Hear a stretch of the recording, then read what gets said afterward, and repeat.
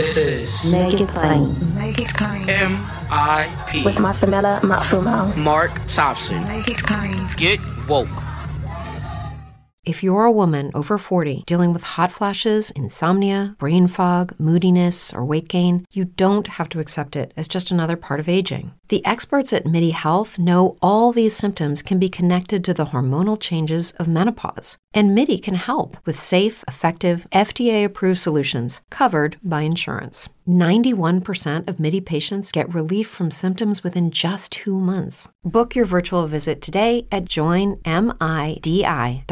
Ladies and gentlemen, it has been too long and not often enough, especially with the unusual frequency, ongoing frequency of these mass shootings. Many of you were commented on social media about it, and I appreciate it, about how glad you were to see me on MSNBC for the first time in quite some time last Friday. The unfortunate part about it is the reason I was brought on. And obviously a lot of coverage has been about Ukraine, and people don't have me on because they don't consider me a Ukraine expert.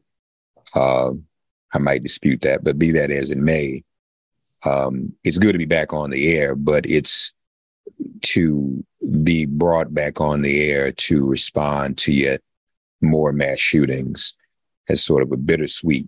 I'd rather not talk about that because I'd rather that not happen. And I'm sure everyone would agree.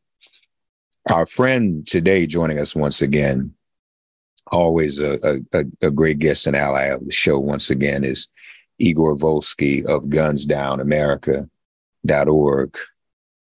Lord have mercy. What are we going to do? Igor, welcome back, man. How are you? Mark, I am a Ukrainian who was born in Ukraine, and I also didn't get invited to talk about the crisis there. And like you, only appear during, honestly, moments of great tragedy. And right. It's staggered now. You know, when I started doing this work, Mark, in 2015, anytime there was a mass shooting, and you'll remember, your audience will remember, you had at least a half day of wall-to-wall coverage, and people would really be, I think, obviously quite shocked. And now, in order for you to see that on cable news, the massacre has to be large enough, right? So you either have to have usually, more than 10 people, or they have to be children or something, because they happen so frequently. And to the point where when I saw the news of the Texas shooting last week, the initial reports were 2 people killed. And so I thought, oh, no one's going to care about this, and so I don't have to move things around in my life. And we're just at such a painful moment where that's how things are categorized, at least for those of us who work on the issue, in terms of, how we have to reprioritize things in our lives. But, I'm here, though, because I am optimistic. And I think change is possible. And as I'm sure we'll get into, that will come from the leaders who are in power, who have agency to change the course of this issue, because it's not something that is natural and set in stone, and we just have to deal with it. And what's important about Igor, folks, is what he's going to obviously share with us today, his thoughts about what can be done. And right now, the narrative is that Joe Biden and the Democrats can't do anything. And not just on this issue. Their argument would be they can't do anything about anything because of the filibuster, because of the Senate. And on the surface, that is, people are buying that. That makes sense. I know I've bought into it in many respects. Joe Manchin, the primary culprit, and Kyrsten Sinema, the primary culprits when it comes to voting rights. But Igor is going to dispute that in terms of this gun violence piece, and that there really are no excuses. There are things Joe Biden and Schumer and the Democrats can do, aren't there, Igor? Well, absolutely, Mark. And I have no idea why this president has spent so much time in the last couple of days getting up in front of reporters and telling Americans what he can't do, as opposed to laying out very tangible steps of what he can and should be doing. So, okay, what are those steps? Right now in the White House, there's not a single senior level official whose only job is to work on gun violence prevention. I think that's pathetic for a president who ran on a very comprehensive agenda to reduce gun violence. So number one, he can establish a first ever White House Office of Gun Violence Prevention. This office would coordinate a whole of government approach to dealing with this crisis. And you would have an actual staff and a leader to drive this issue every single day. That's incredibly important, Mark. And survivors of gun violence have been asking him to establish this office for years. He's refused. That's number one. Number two. I just want to do a little deeper dive into that. Why do we think he's refused? That to me is just a no-brainer. It seems like the environment, everyone is crying out for that. I don't even see how his opponents could attack him. I mean, what's the worst thing they're only going to say what they've always said. They don't want gun violence to stop. I mean, that's obvious. Why is he loath to do this, do you think? Because there appears to be a staff consensus that the issue, which is currently housed within the Domestic Policy Council, which, as viewers and listeners know, is a kind of a policy shop within the White House that deals with a host of domestic policy issues. So there's a National Economic Council that deals with economic issues, Domestic Policy Council that has more issues. And I think there's some concern there, Mark, that taking the issue out of the Domestic Policy Council and putting it within some kind of different apparatus would render the Domestic Policy Council, would weaken that council. And so I think there's this bizarre power struggle about who owns this issue and who drives this issue. And the current staff who work on it are of the opinion, which I think is absolutely wrong, as I think as my list makes clear, is absolutely wrong, that they are doing everything within their power, that there's nothing more anybody else could do. And so they've really resisted. And just to be clear, the Domestic Policy Council, I guess, feels some ownership because that was the place where the decision to grant the money to violence prevention community organizations took place. So I guess they feel like we did that. This should stay within our purview. They coordinated that effort along with DOJ and HHS. As you know, that money, those buckets of money came out of different agencies. And, and that you bring that up, that's so important. And that's to their credit, right? Sometimes I come across as overly critical. I am not suggesting that the Domestic Policy Council hasn't taken key initial steps to address this issue. They have.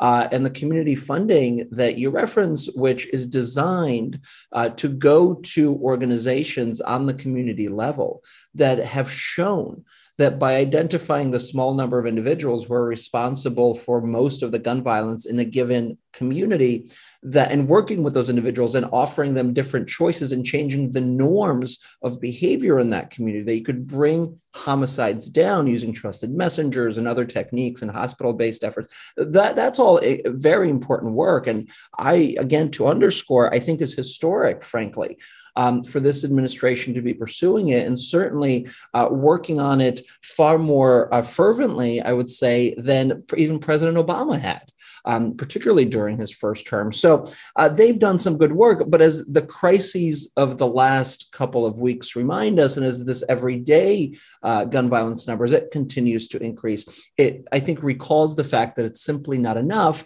and they need a larger structure and more staff and more expertise than they currently have. As I was saying to Igor, that's some pretty, to me, helpful political advice for a White House that is besieged by headlines saying it's adrift. That would be a particular focus that goes beyond the thoughts and prayers, the appearances at these memorials, which is fine. All that should happen, but that it would be something. And yeah, just something needs to happen. Okay, so I just wanted to park on that point, so because it still seems really unfathomable that they won't even consider that. Several steps here. New executive orders. So there, you would also argue there's some things that he can do with the stroke of his pen. There certainly are. And, he said when he was, I believe, leaving Buffalo after that visit, that there's not more he could do. He has since walked that back, and there's some indication in the reporting that maybe they are considering new executive actions. To me, this is a no-brainer. He received during the transition, Mark, like a 200-page document that included not only all the executive actions that his administration should be taking, but also steps they could be pursuing both with and without congressional support. They've achieved a small fraction of that. In fact, just this past February, a group of gun violence prevention organizations sent very specific executive actions that he could do that he has not yet done. And the White House just simply hasn't engaged. The Domestic Policy Council simply hasn't engaged, either because it's not a priority or they're working on other issues, which again, to me, underscores the need for a full-time House for this issue. And Mark, this is everything from really shaping up some of the definitions we use when we talk about gun violence. As you know, mass shooting is defined in all kinds of ways.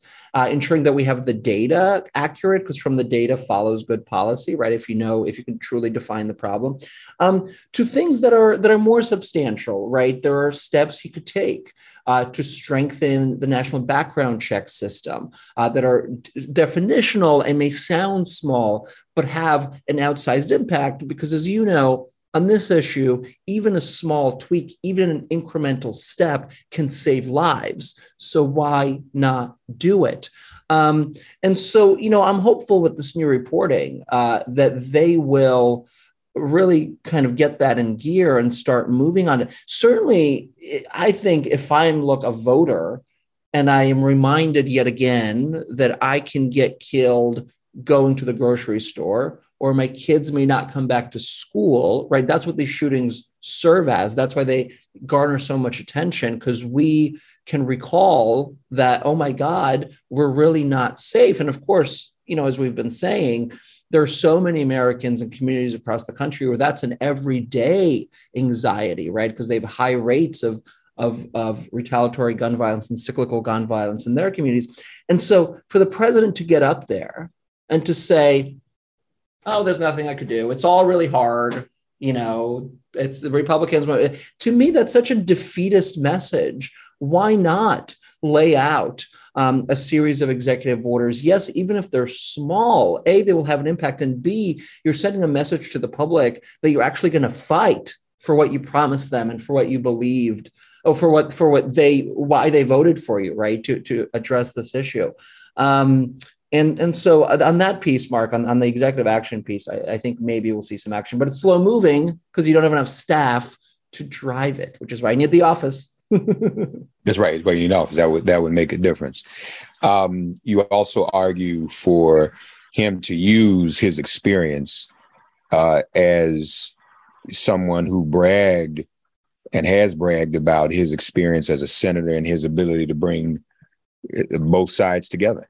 Yeah, I mean, look, he told us, particularly during the primary, that what distinguished him from all of the other opponents who were running against him in 2020 was the fact that he had these 30 years of experience of bringing Democrats and Republicans together to get hard things done. That's practically a quote that he would use on the campaign trail. And so given those tools and that skill set that he told us he had, I am confused why he's outsourced this current negotiation that, as you know, is going on between Senators Murphy and Cornyn on a very small piece that would encourage states to adopt these emergency risk protection order laws, which we can get into. Why he's outsourced that work to such an important matter that so many Americans care about. And I know this issue is important to him. So why isn't he rolling up his sleeves? Because look, I think that will do two things. One, I actually think that will get us closer to a deal, and I'll say why in a second. And number two, I think it sends a clear message, a clear political message to voters across the country that this president will fight. Right now, he looks like a bystander. And I don't know voters who want to vote for a bystander. I think voters want to vote for a fighter.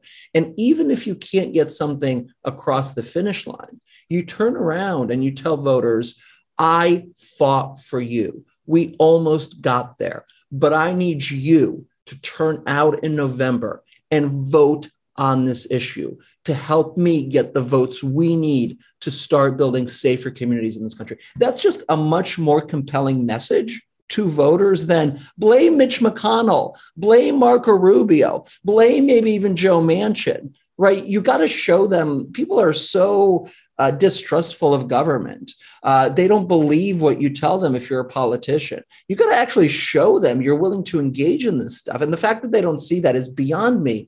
You know, the other way to think about this, Mark, for me is we have on this issue, as you know, the viewers and listeners know, 90%, the entire country supports background checks and a whole slew of other policy solutions to reduce gun violence that we know work.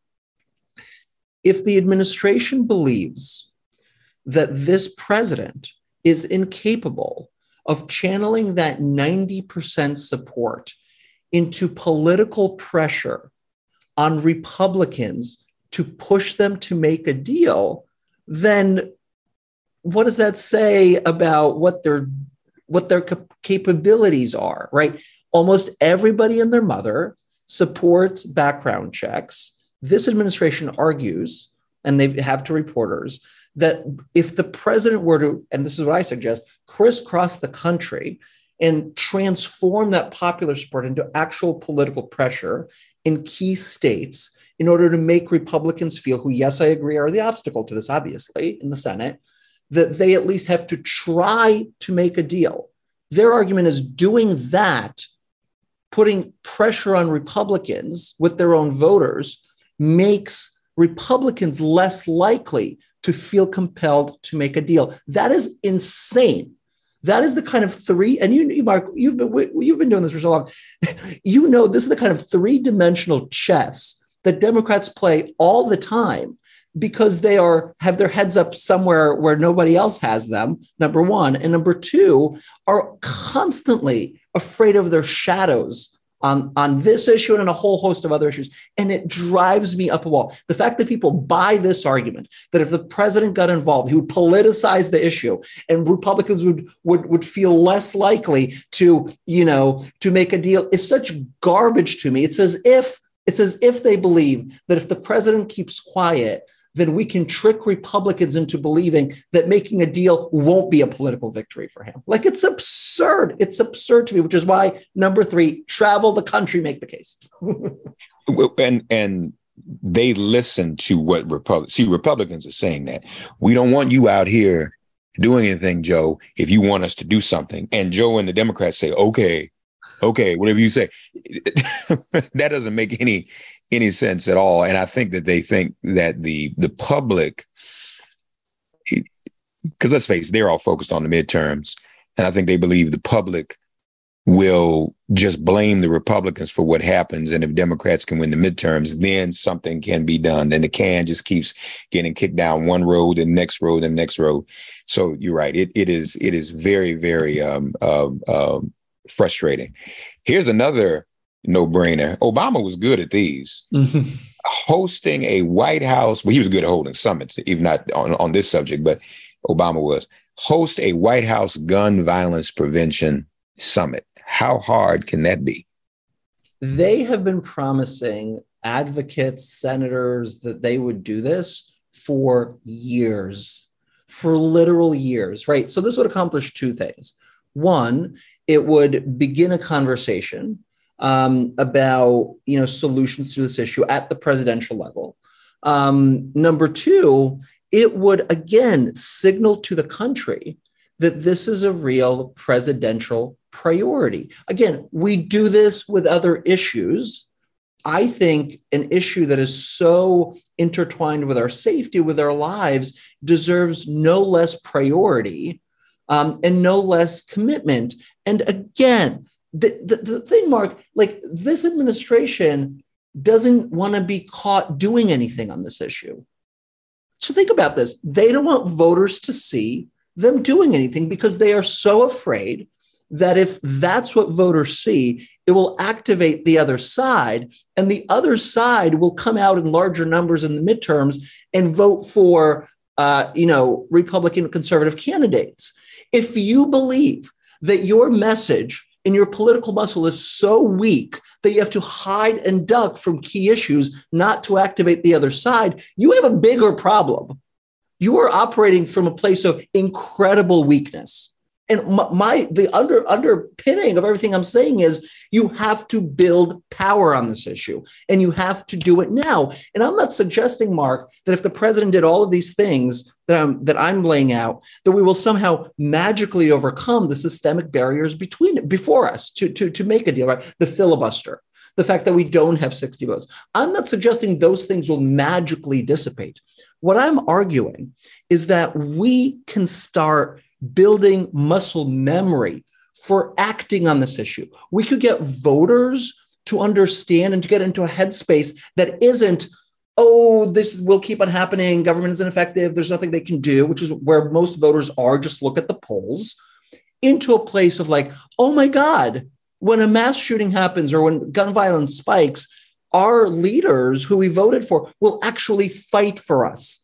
And you build on that election cycle over election cycle. And that, Mark, in my opinion, is what's going to get us closer to 60 votes or closer to 50 votes who want to get rid of the filibuster, not this passive lead from behind bystander approach that, again, sorry to rant about this, but drives me up every wall I see.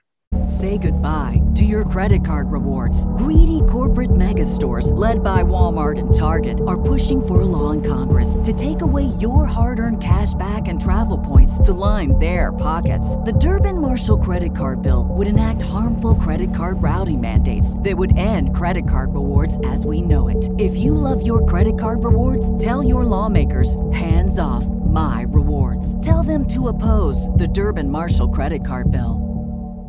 Get ahead of postage rate increases this year with Stamps.com. It's like your own personal post office. Sign up with promo code PROGRAM for a 4-week trial plus free postage and a free digital scale. No long-term commitments or contracts. That's Stamps.com, code PROGRAM.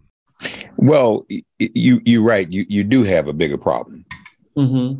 What that says, because the other thing we're hearing, that's the same argument. Just to change subjects briefly, just show you the analogy. Mm-hmm. That's why they don't want to prosecute Trump. Mm-hmm. That's why they're saying to the New York DA, don't prosecute. They're saying if you prosecute Trump, even though you have all the evidence to indict, it will mobilize their base. So again, to make decisions when it comes to a very principled, moral, ethical, life and death issue, based upon a fear of mobilizing someone else's. Something is wrong with that. That something is terrible. Well, it exposes wrong. A rot, right? It exposes an underpinning rot in how progressive candidates, Democratic candidates perceive their power and their ability.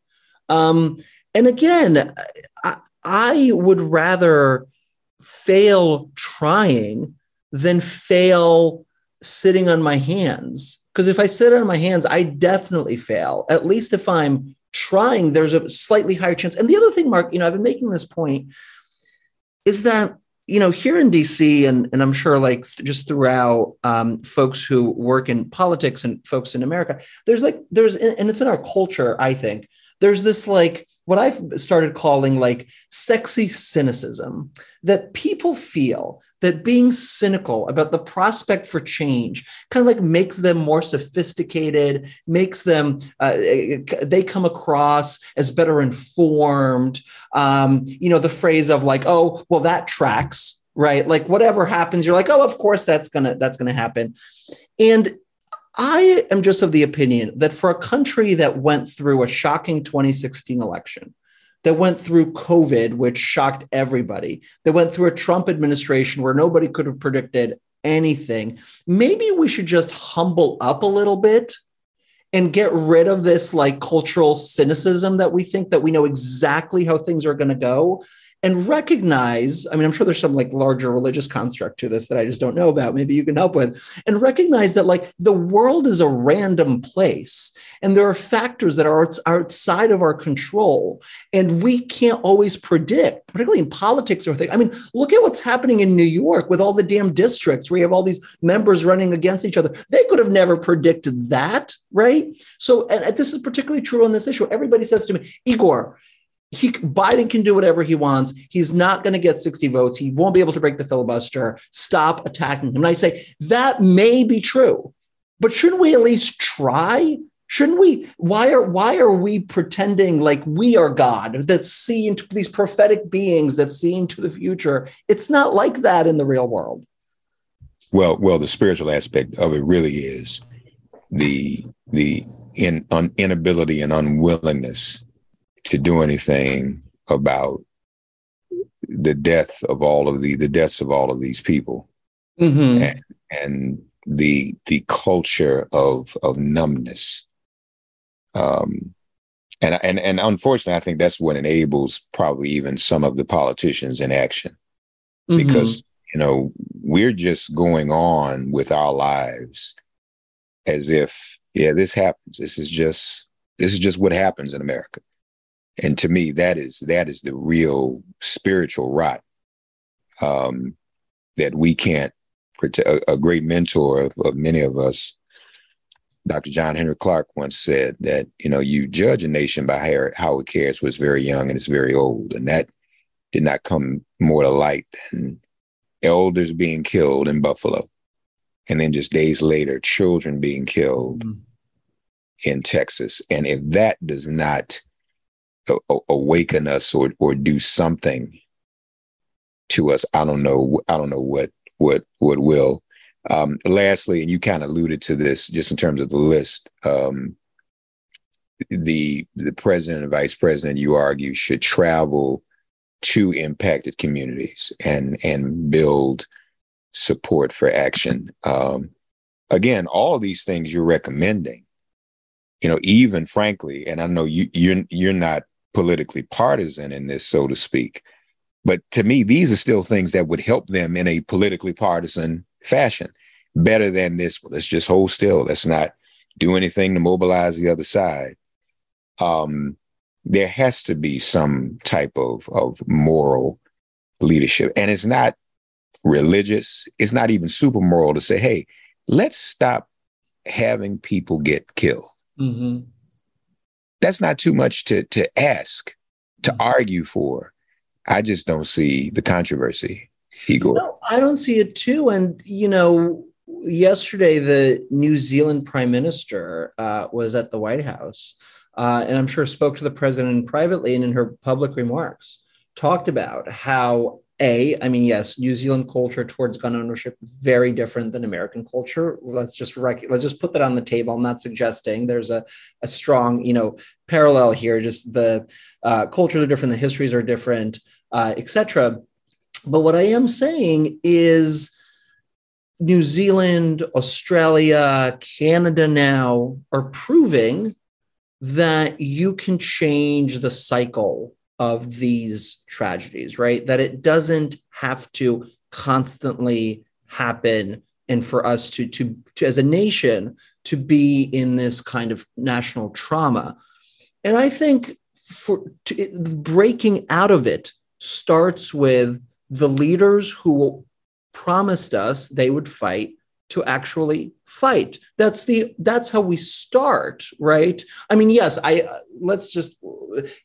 we can go from the bottom up, right? Which is part of why we're talking, right? Because I'm trying to get people to see that directly pushing the president, creating a public demand for change from him will get him to move, right? Will make it easier for him to make the argument of Americans across the country want me to do X, Y, Z. I have listened to their calls and I am moving forward, right? That's the kind of argument he needs to make, but he needs all of us to demand change in this regard. And I've just been so frustrated, Mark, and this is a separate conversation, but I've been so frustrated to see so many of my partners in the gun violence prevention movement, particularly some of our larger organizations, abdicate any effort to push the president.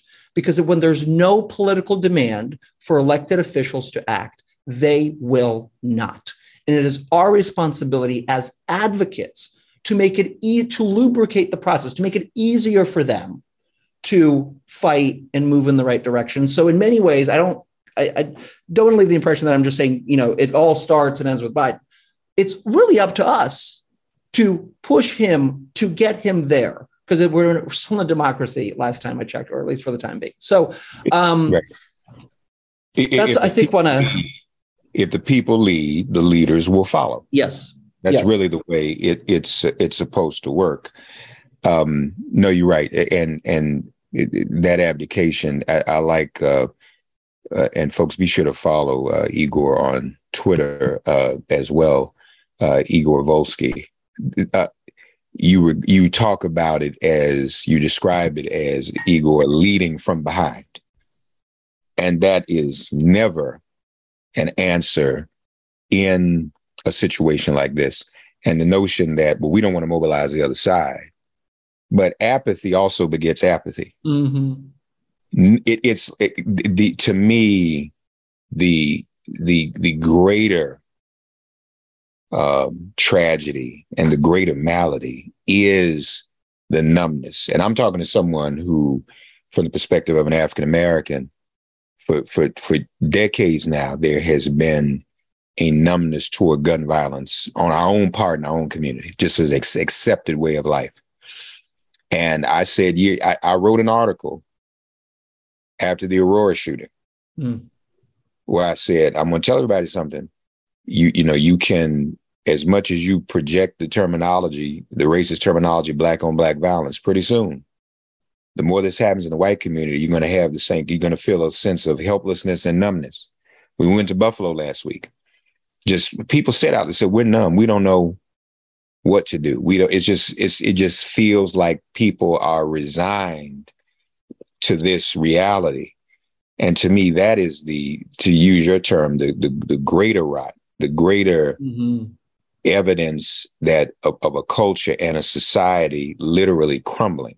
Not folks waiting around trying to see what politicians are going to do or trying to strategize not to mobilize another politician's base. I think that's the thing that is most scary about all this. And I want everybody to hear very carefully what Igor says, that some of our organizations have even abdicated because people have bought into this. We have to do everything we can not to mobilize the other side, so that everything centers around not getting Republicans back in power, not getting Trump back in power. But it's unfortunate that people have bought into the notion that preventing that means silence versus outspokenness. Right. Fear of that outspokenness. Yeah. Fear of outspoken, and, some sayings that will outlive us all. There comes a time when silence is betrayal at some point along the way. Look, don't get me started. Yeah, and maybe you need to do this. Maybe you need to do your own Igor Volsky sort of letter from the Birmingham jail. See, because back then, what was happening? The preachers were saying, Dr. King, be cool. You don't want to upset the apple cart too much. We agree with you, but it's a little too loud. And, we have to do this in the most moderate, soft-spoken way. I mean, he was saying, y'all crazy. No. So, I think that's really where we are on this piece. And maybe that's something that Igor Volsky needs to do. I feel that Igor Volsky is called to do. I'm calling Igor Volsky. I don't know how you want to interpret, but and I know you've been after me about co-authoring some stuff with you. So if you want to do that, we can do that too, because I think that needs to happen. We need to have our own, letter from the Birmingham jail, so to speak. Letter from the front line. Letter from the battlefield, from the carnage. That we are too effing polite. Gun violence is not polite. Mm-hmm. And at the end of the day, we have to ask ourselves, we have choice. Would you rather yourself or your loved one perish from COVID or from what's been happening with these guns? COVID is merciful now. Overnight, COVID became a merciful death compared to all of this. But anyway, there's so much. You mentioned something. I want to do this, and then I won't keep you much longer.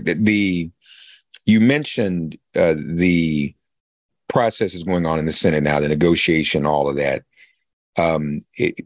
Does that have any?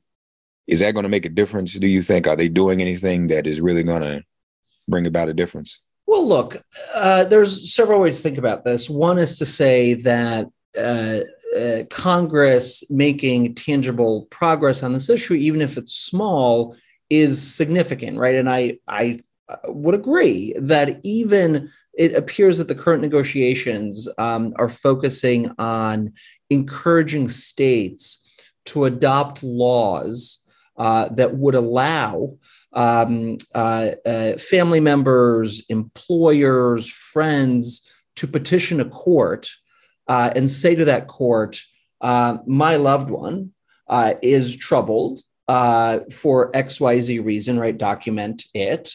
And I believe they should not have access to a firearm. And if a judge approves that petition to the court, those firearms are then removed from that individual's home. And what we've seen in the states that have those kinds of laws is that they've prevented not only obviously mass tragedies, but also self-harm. And it's built on this theory of a domestic violence restraining order that we've had in this country for a very long time, right? If you can go into a court and you have to meet a certain evidence threshold to say, my partner has a history of this kind of abuse, I need you, judge, to keep them away from me, right? To issue an order saying that if they come within a certain distance of me, right, there will be consequences. Those have been that's when you hear a lot about red flag laws or emergency risk protection orders, as they're also called. It's the same thing, just two different names. That's what folks talk about, and there's some support from Republicans to adopt these kinds of measures. The deal that Senators Murphy and Cornyn appear to be hashing out would simply encourage states that don't have these kinds of measures to adopt them. Now, will that have a tremendous impact on our nation's gun violence crisis? No. Is it moving us in the right direction? Yes, right? So that is one way to think about it. The other is to say that maybe if we're starting in this super compromised place, right? We're not even talking about really background checks. We're talking about several steps down. Maybe that's the wrong approach to go into a negotiation and saying, can you agree? So Democrats are here and Republicans are here, and it's like this doesn't make sense. I'll stop. I don't know what I'm doing here, but you know what I mean, right? Democrats going in and kind of giving everything up immediately, and the opening gambit is, I'll meet you almost exactly where you are, right? Like, I don't know how much sense that makes strategically. So that's a challenge, right? I mean, I think a deal is a move in the right direction, but I also don't want it to create a dynamic where lawmakers are like, and we're done, right? Because you need so many more reforms to really make progress. And the latest reporting, at least that I saw last night, was that they had a fine Zoom call. So that should give you a sense of, how that's going. Yeah. We'd be remiss, though, before we go. And folks, again, we invite you to go to gunsdownamerica.org. Keep up with everything that's going on there. Get involved. Ukraine, your thoughts about what's going on? I can imagine what they are, but we haven't talked to you. So is this you bringing me on as a Ukrainian to finally speak about the first time in my career about the crisis? Mark, I have to tell you, I'll just say this. I left Kiev. We left Kiev when I was 5 years old, and we moved to Israel, lived there for 2 years, and then came to New Jersey when I was 7. And I've been in America for close to 30 years.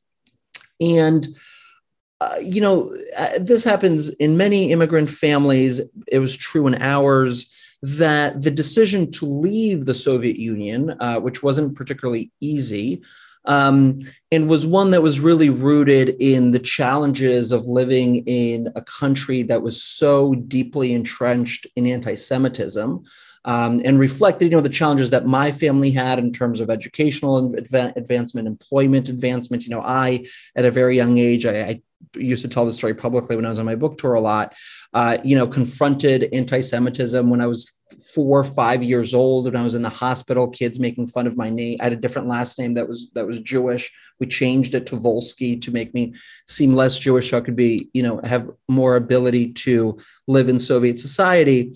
So my mom made the choice for us to leave. And I never really thought a lot about what my life would be like had we not. And when the war started, Mark, on, I believe, February 24th, it really, truly hit me really hard, that contrast between what my life would have been had we stayed and what it is today, right? Just complete night and day. And what really stuck out to me, that if I was still living in Ukraine, in Kiev, I would be telling people to pick up their guns and fight the Russians, as opposed to now where I'm asking Americans to put their guns down. And that almost like shook me, in a very real, emotional and personal way. And so, I think obviously of my former countrymen and women. And I honestly, Mark, thank all of the spirits and gods and good forces in this world, that my mother made the brave decision to leave the only country she's known, the only language she's spoken, to first move to Israel and then to America. It takes an incredible, as so many immigrants do and know every single day, it takes an incredible amount of courage to upend your life and start entirely anew. And frankly, I think part of what drives me to do the work I do is that kind of pedigree. And looking back at that history and thinking, my goodness, if my mom could do what she did, not once, but twice, switch countries, cultures, languages, then I believe I have the inner strength to deal with change and, overcome adversity and fight for what I believe in. Yeah. And that's quite a existential juxtaposition, that way you put that, asking Americans, fighting for Americans to put their guns down while supporting the Ukrainians in picking up their guns and fighting the Russians. That's deep. That's deep. Folks, follow him on Twitter at Igor Volsky. Follow Guns Down America on Twitter and go to gunsdownamerica.org. Much more work to be done. Igor raising some very important questions, and unlike others, challenging the Democrats who, on paper at least, are in power. And can do something. And as I've been saying thematically these past few months, if the party elected to power can't do anything, then we really don't have a functioning democracy anymore. We really do not have. And if we don't have a functioning democracy and any type of governability going on, then there's going to continue to be bedlam. Mm-hmm. And violence and mass shootings. So somebody has to do something. Igor is trying, and we support him. We need all of you. Thanks for getting woke and listening to Make It Plain. As always, perform an act of kindness on behalf of an elder or young person. Write a letter to a sister brother who just so happens to find her or himself incarcerated. Offer libations to the ancestors upon whose sturdy shoulders we all now stand. And above all, give thanks to the God of your understanding by whatever name you call her and him. All God asks of us is that we give each other love. Thanks for giving MIP love. And please remember to subscribe and give us a 5-star rating. If all hearts and minds are clear, it has been made plain. We need all of you to push the president, the Senate Majority Leader to do their jobs. That's where it starts. Indeed. Thanks, Igor. Thank you, Mark.